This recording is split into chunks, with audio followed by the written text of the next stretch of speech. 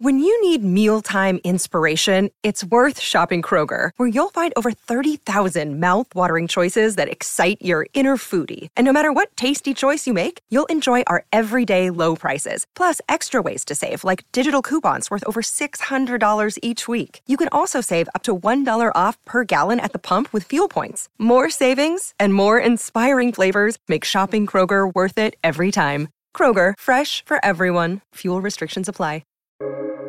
Welcome to the New Books Network.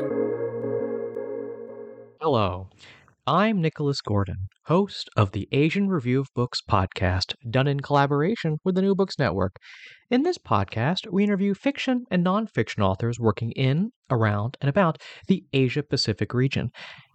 Many of us have likely seen photos of the Aral Sea and the rusted Soviet-era ships sitting in the desert with no water in sight. The Aral Sea is now just 10% of its former volume, shrinking down from what was once the fourth largest body of inland water in the world, after what writer Jeff Fernside calls one of the worst human-caused environmental catastrophes. Jeff traveled to the region as a Peace Corps volunteer. Afterwards, he turned his experiences into an essay collection, Ships in the Desert, where Jeff writes about the families he met, his thoughts on missionaries, and his visit to the Aral Sea, where he saw, quote, a fleet of rusting Soviet fishing ships, hammer and sickle still clearly discernible on many, sitting bolt upright in desert sands as if plowing through ocean waves. Jeff Fernside is the author of the short story collection Making Love While Levitating 3 Feet in the Air, which won the 2005 SFWP Awards program. He is also author of the chapbook And Husband and Wife Are One Satan, winner of the Orison Chapbook Prize. His work has appeared in literary journals and anthologies such as the Paris Review, Los Angeles Review, Story, and many others. Today, Jeff and I talk about what inspired his essays, including what he saw in the barren Aral Sea. So, Jeff, thanks for coming on the show to talk about your book. My first question is, what brought you to this region? What brought you to Kazakhstan in the first place? And what was it like at the time? Compared to what it was perhaps like before or like since. Well, I joined an organization here in the U.S. Called the Peace Corps, which I'm sure most of your readers, your listeners are familiar with. And in the Peace Corps, you don't get to choose the country you go to. You're allowed to pick a region. And I had been teaching at the university level, and I wanted to continue teaching at that level. So I did my research, and in the Peace Corps, you can, at that time, you could either go to Eastern Europe or Central Asia. And I was drawn to Central Asia. So that was the region that I applied to do my service. And it ended up being in Kazakhstan. So this is exactly 2 decades ago, 2002. And the Soviet Union, of course, had dissolved in 1991. So when I visited Kazakhstan, it was just a little more than a decade after the fall of the Soviet Union. And so times were still hard there, which is one of the reasons why the Peace Corps was involved and had programs in the country.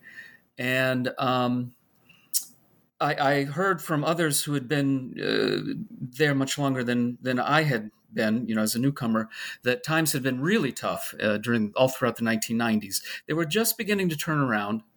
Some of the policies that they had enacted at that time were beginning to take effect. So I wasn't entering a country of abject poverty, but it was a country that had been on hard times, and it was a challenge.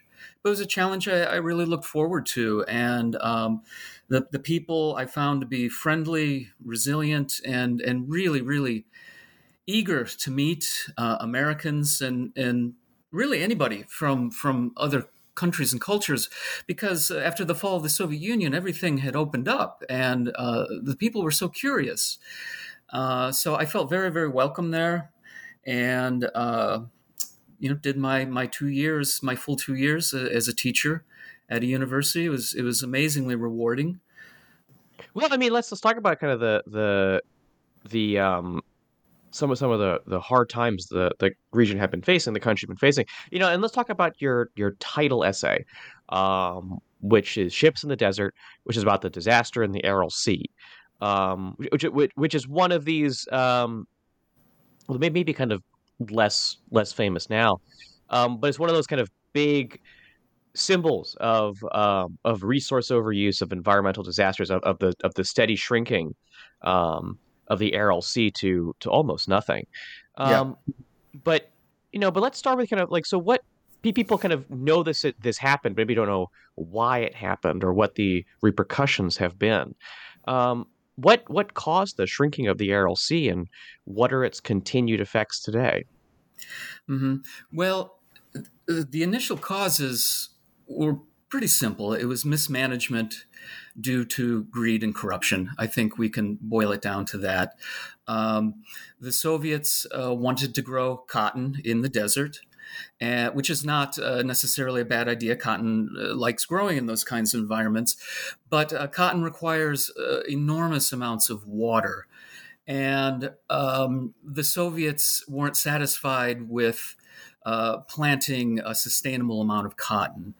They had big plans for it. It was a big moneymaker for them, and they simply stretched the limits of their resources way beyond what the possibly could have held. The water canals that fed the cotton fields were not especially well built to begin with. They were essentially open ditches. A lot of water lost to evaporation, to spillage, leakage. And then the overuse of water. Too much was being drawn to the cotton fields. But there was no incentive to stop this because too much money was flowing into the coffers of the people in charge, and they essentially turned a blind eye to what was happening. We could see the sea beginning to shrink even in the 1960s, but they continued to plant more and more cotton, until eventually the effects of the loss of water became quite noticeable. And at that point, some other effects began to kick in, because the climate, the regional climate, began changing. As the sea shrank, there was less water to then contribute to the surrounding atmosphere. And so the entire region became hotter and drier, and which of course exacerbated the problem because now there was even less water to be fed into the Aral Sea. And then on top of that, because of some related issues, cotton's not only a crop that demands a lot of water, it's a crop that demands a lot of chemicals to be grown, defoliants and pesticides and herbicides. All of this is flowing into the system, the water system. And as the Aral Sea dried out, of course, all of these noxious chemicals simply came to the surface and began blowing around in these noxious storms, literally of what we could say are biblical proportions, that blew pesticides and very harmful chemicals as far as the Pacific Ocean.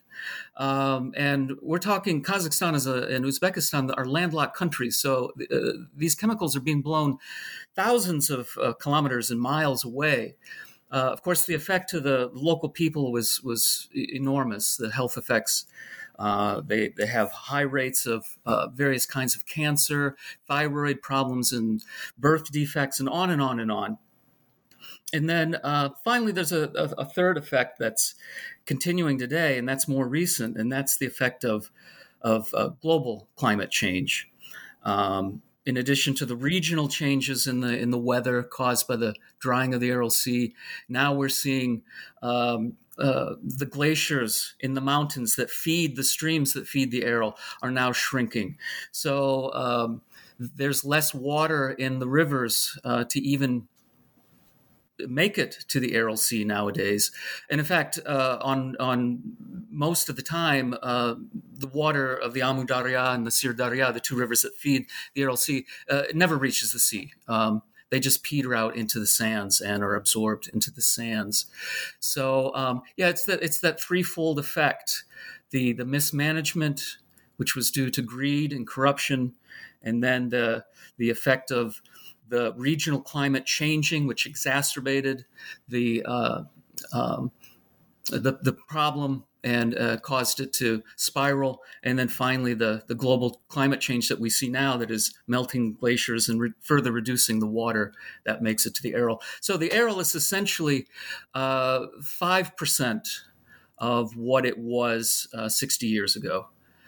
So we're talking about the fourth largest inland body of water, and it shrunk to 5% of its former self. So that'll tell you the scale of the disaster that we're looking at. And I think many people have probably seen the photos of the rusted ships kind of lying in the middle of the desert. I mean, that's what inspired the title of your essay in your book. But what's it actually like there? On the ground, on, I guess, the former shores of the Aral Sea. What's it actually like in this environmental disaster? Well, we actually saw the ships not on the former shores, but much farther into what had been the sea. And the reason for that is as the sea was receding and the level was dropping, the fishing fleet, and I should back up here and say that at one time the Aral Sea had a thriving fishery, and it was an important fishery for the Soviet Union. So the fishing fleet kept retreating to the deeper part of the sea, and eventually they retreated to a point where they could retreat no more. And that's where the ships settled into what was the sea bottom, and where they rest now. So we're talking, scores of kilometers from the original shore, and that's what's so startling about it.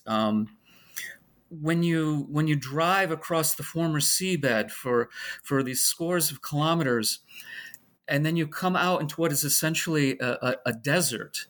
And there are camels grazing out there now, and then you see these ships bolt upright in the sands as if they were still plowing through water, and it almost seems an impossibility.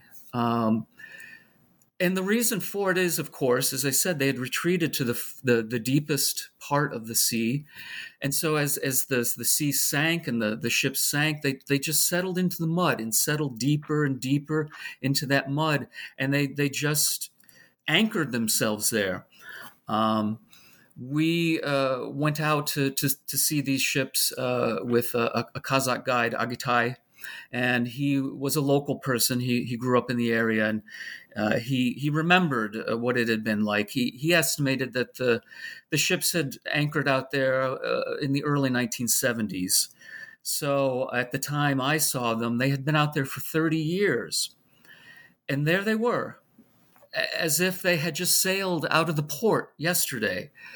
And you can walk right up to them. You can climb on board, and we did. And it's amazing, and it's unsettling.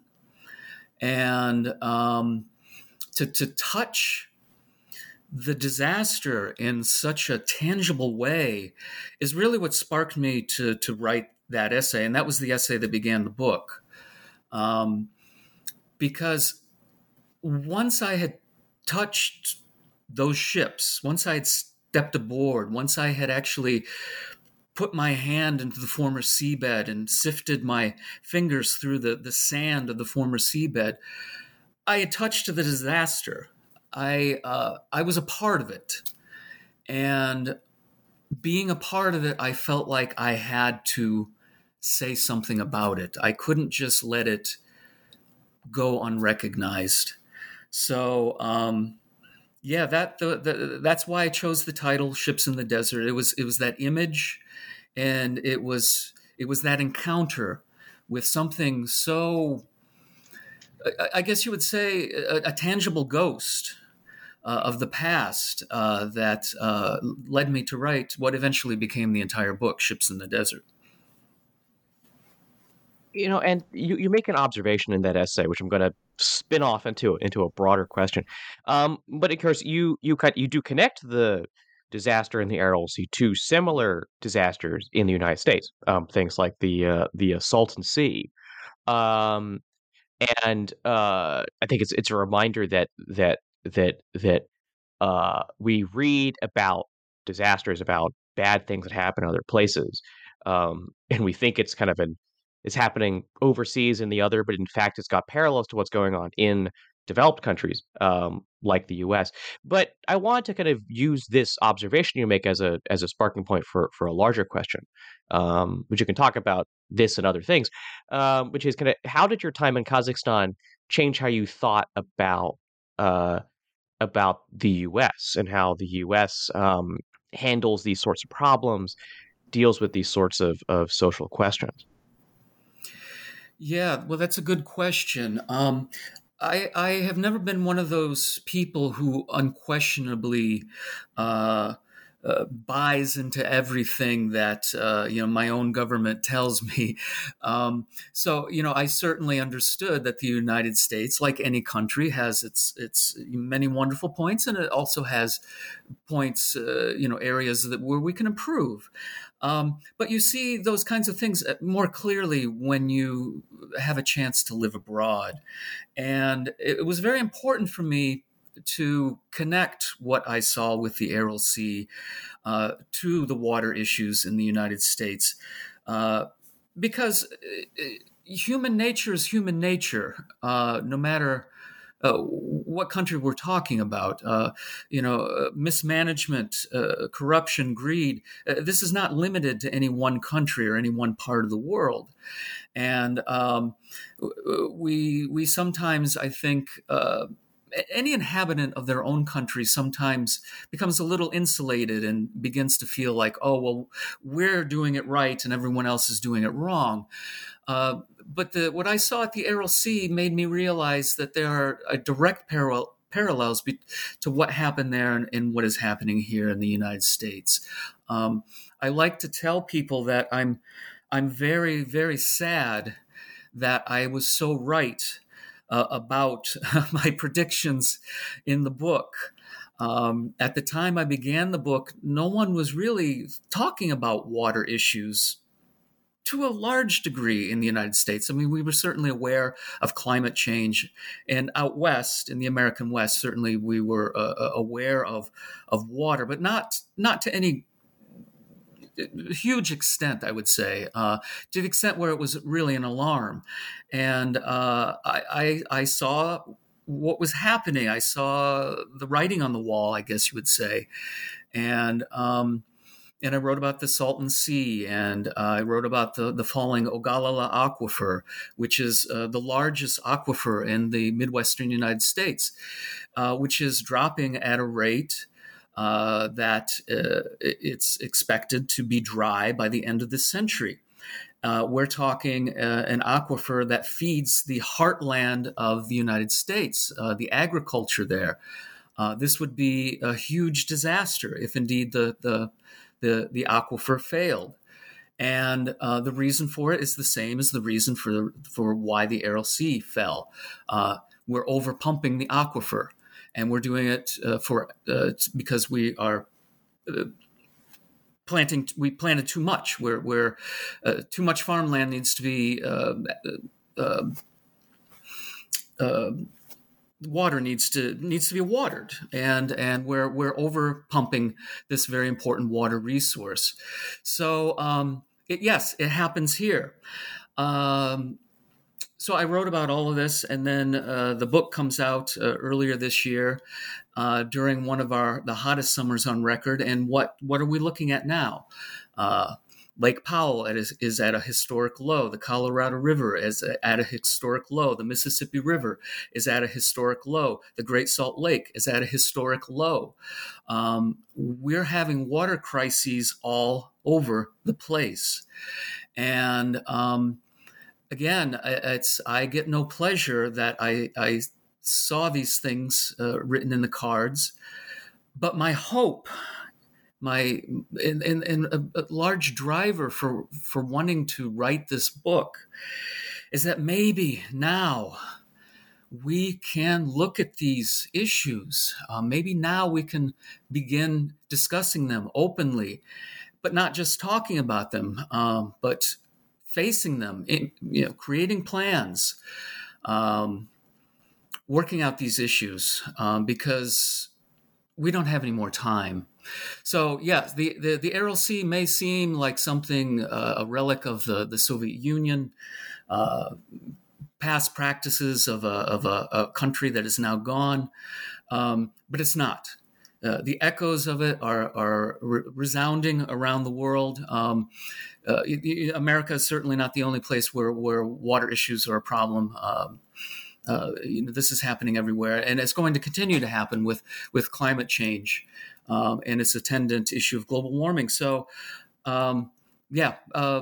we need to look at it. We need to talk about it. We need to come up with some plans now. That's pretty much where that lays.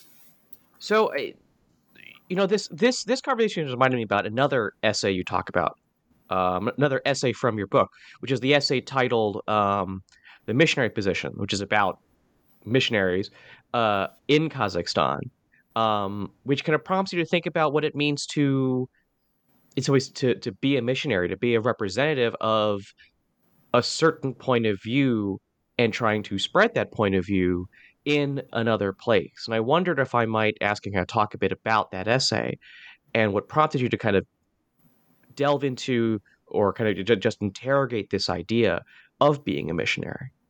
Mm-hmm. Yeah. I certainly have no problems with missionaries per se. And as I talk about in the essay, I believe in some way or another we're all missionaries.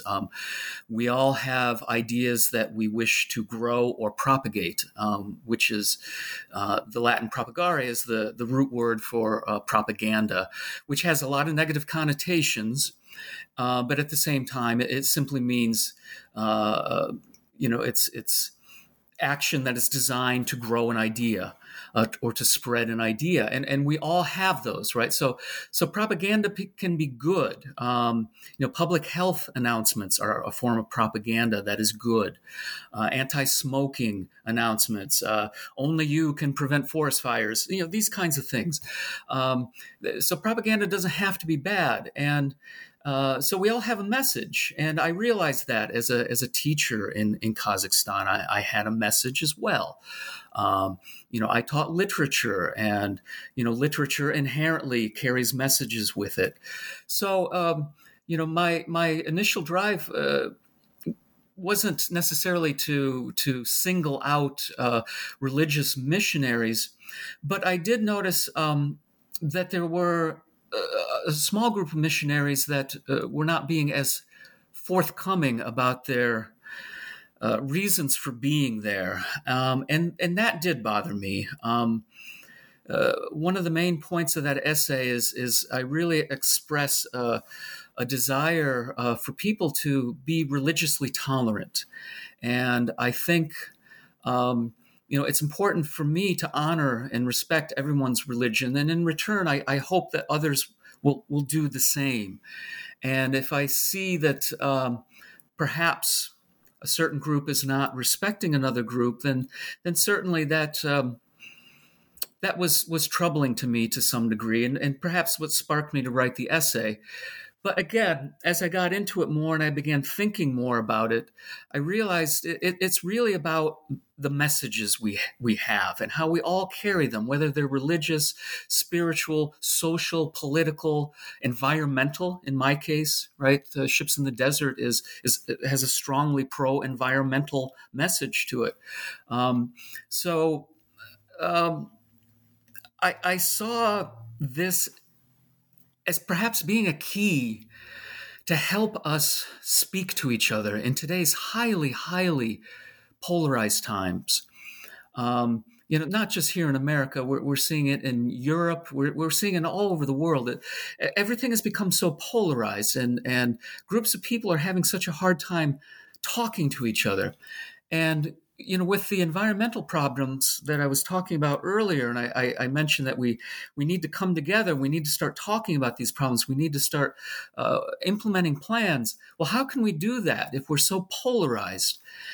And the missionary position was about recognizing that because we all have our own messages, because we all have our own propaganda, the ideas we want to grow, if we can recognize that, then we can begin honoring that and respecting that. And that might be the key to helping us talk to each other.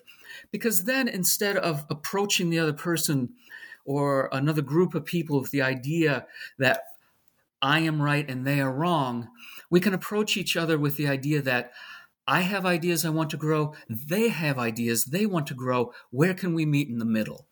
So ultimately, that's my hope for what the missionary position, what people will take away from it. The idea of the importance of religious tolerance, for sure, but also the more broad idea of the tolerance of any idea in the marketplace of ideas, so that we can talk to each other. Yeah, and speaking of talking to each other, I've asked about kind of your two big essays in the book, but there are also a lot of smaller, shorter, more personal stories that deal with your interactions with people in Kazakhstan while you were there. I'm thinking especially of the very first essay in the book, which is about your first host family and your meeting them, and specifically meeting Etom, kind of the head of the household. I wonder if you might talk a bit more just about the people that you met during your time in Kazakhstan and kind of what it was like to meet these people, talk to these people, get to know these people. Yeah, the bulk of the book is largely about the environmental concerns and the cultural concerns that we've already talked about. But it was really important for me to bring in more personal stories, and that's why the book begins with the essay Etom, about my host father and my host family, and it also ends with Etom and the host family with a very, very brief essay at the end. And I wanted those personal stories to bookend the book. One, to make the point that these larger environmental and cultural issues really are tied to personal issues, right? That we can't separate these things out. What happens in our lives, it is the environmental, the political, the spiritual, the religious, and the personal. All these things are intertwined. But more importantly, I wanted to bring these stories that were important to me into this mix. Someday I'll probably write an entire book only based on these personal stories. But for now, we have a few of them mixed in to this current book. And Etom, I wanted to lead off with that because he and his family were my first experience with the real Kazakhstan. Obviously, I had met my Peace Corps teachers, and they're wonderful people. They were the Peace Corps, the local Peace Corps staff was tremendous. But I didn't spend a lot of time, and we were sent right off to the villages and to our host families to begin our immersion training, our language training, and cultural training, and Etom and his family welcomed me into their home as if I were a member of the family. And I later came to find out that's very typically Kazakhstani. People there will welcome you in as if you are a member of the family, if they like you. So evidently they liked me. And I really can't emphasize enough how they shaped what ended up being my entire experience there, which ended up being 4 years long. It was all influenced from there. The initial 2.5 months I spent with Etam and his family. So something happens to Etam. I don't want to give it away. It's something in the book that you'll have to read about, but because of what happens, that also prompted me to want to open with this story, because it was an emotional event for me that after all this time, I still haven't fully reconciled myself with. So this is one small way I can honor them for all they did for me by writing this essay and leading off with it in the book. So I think I wanted to kind of close off our conversation by asking about what's happened since the time you spent in Kazakhstan for the book. I mean, have you kept an eye on the country since you left? Has it changed um, since the time you were there for the Peace Corps and later as a fellowship manager? Yeah, well, everything, any relationship you have with a person or a place is going to change depending on your perspective. And if you have a narrow perspective, then your relationship to a person or place will inevitably be narrow. And if you bring a broader perspective to a relationship, that relationship will inevitably be broader, richer, deeper. And so, anytime you're in a position to see something from a different perspective, that allows you to broaden yourself and your perspective.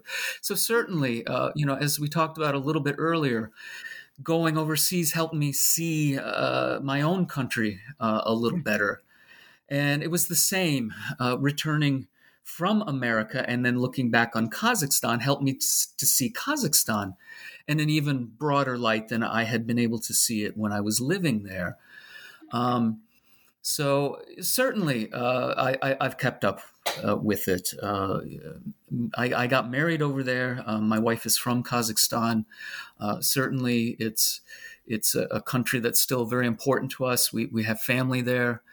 I've never really lost touch with it. We've been able to visit only once since my initial time there. Unfortunately, we're planning on going back again here soon. But in today's age, of course, we're able to keep in touch with WhatsApp, cell phones, the internet, things like that. We've got a lot of other ways to stay connected to people. Social media.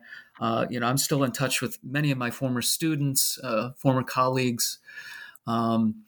So yeah, I'm aware of what's going on. I'm happy to say the country has grown a lot. Those bumpy years that I experienced are largely gone. The country is certainly more affluent now, more settled now than it was before. I think, like anything, the people there are still looking ahead to a lot of different things. I don't want to get too much into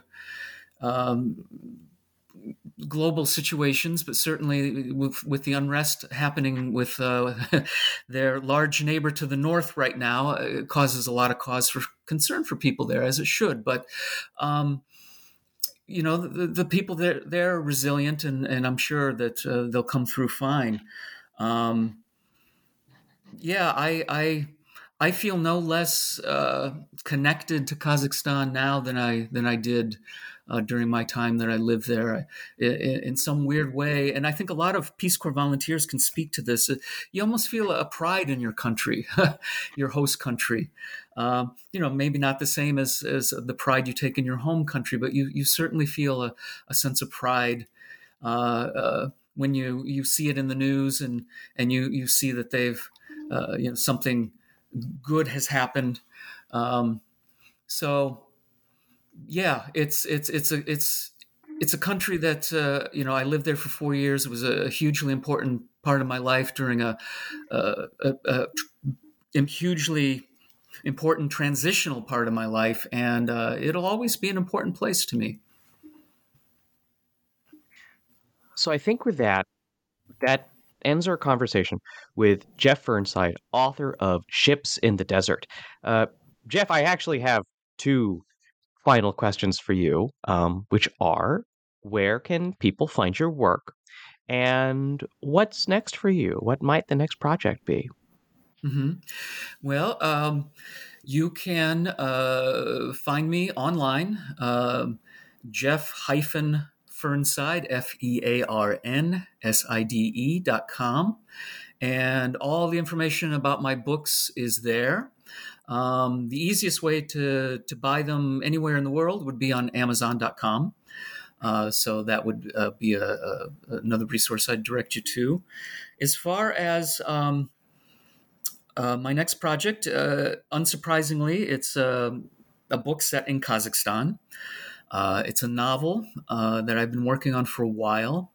I've completed a draft, and I feel it's pretty good. So I'm at the point right now where I'm diving in, and I'm giving it another run through, and I hope, if all goes well, to have it finished within a year.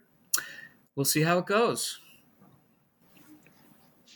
So you can follow me, Nicholas Gordon, on Twitter at NickRIGordon. That's NickRigordon. You can go to AsianReviewOfBooks.com to find other reviews, essays, interviews, and excerpts. Follow on Twitter at Book Reviews Asia, and you can find many more author interviews at the New Books Network at newbooksnetwork.com. We hope you subscribe to listen to the Asian Review of Books podcast on all your favorite podcast apps, Apple Podcasts, Spotify, and Stitcher. Rate us, recommend us, share us with your friends to support us continuing to interview those writing in, around, and about Asia. Next week, join us for an interview with Uther Charlton Stevens, author of Anglo-India and the End of Empire.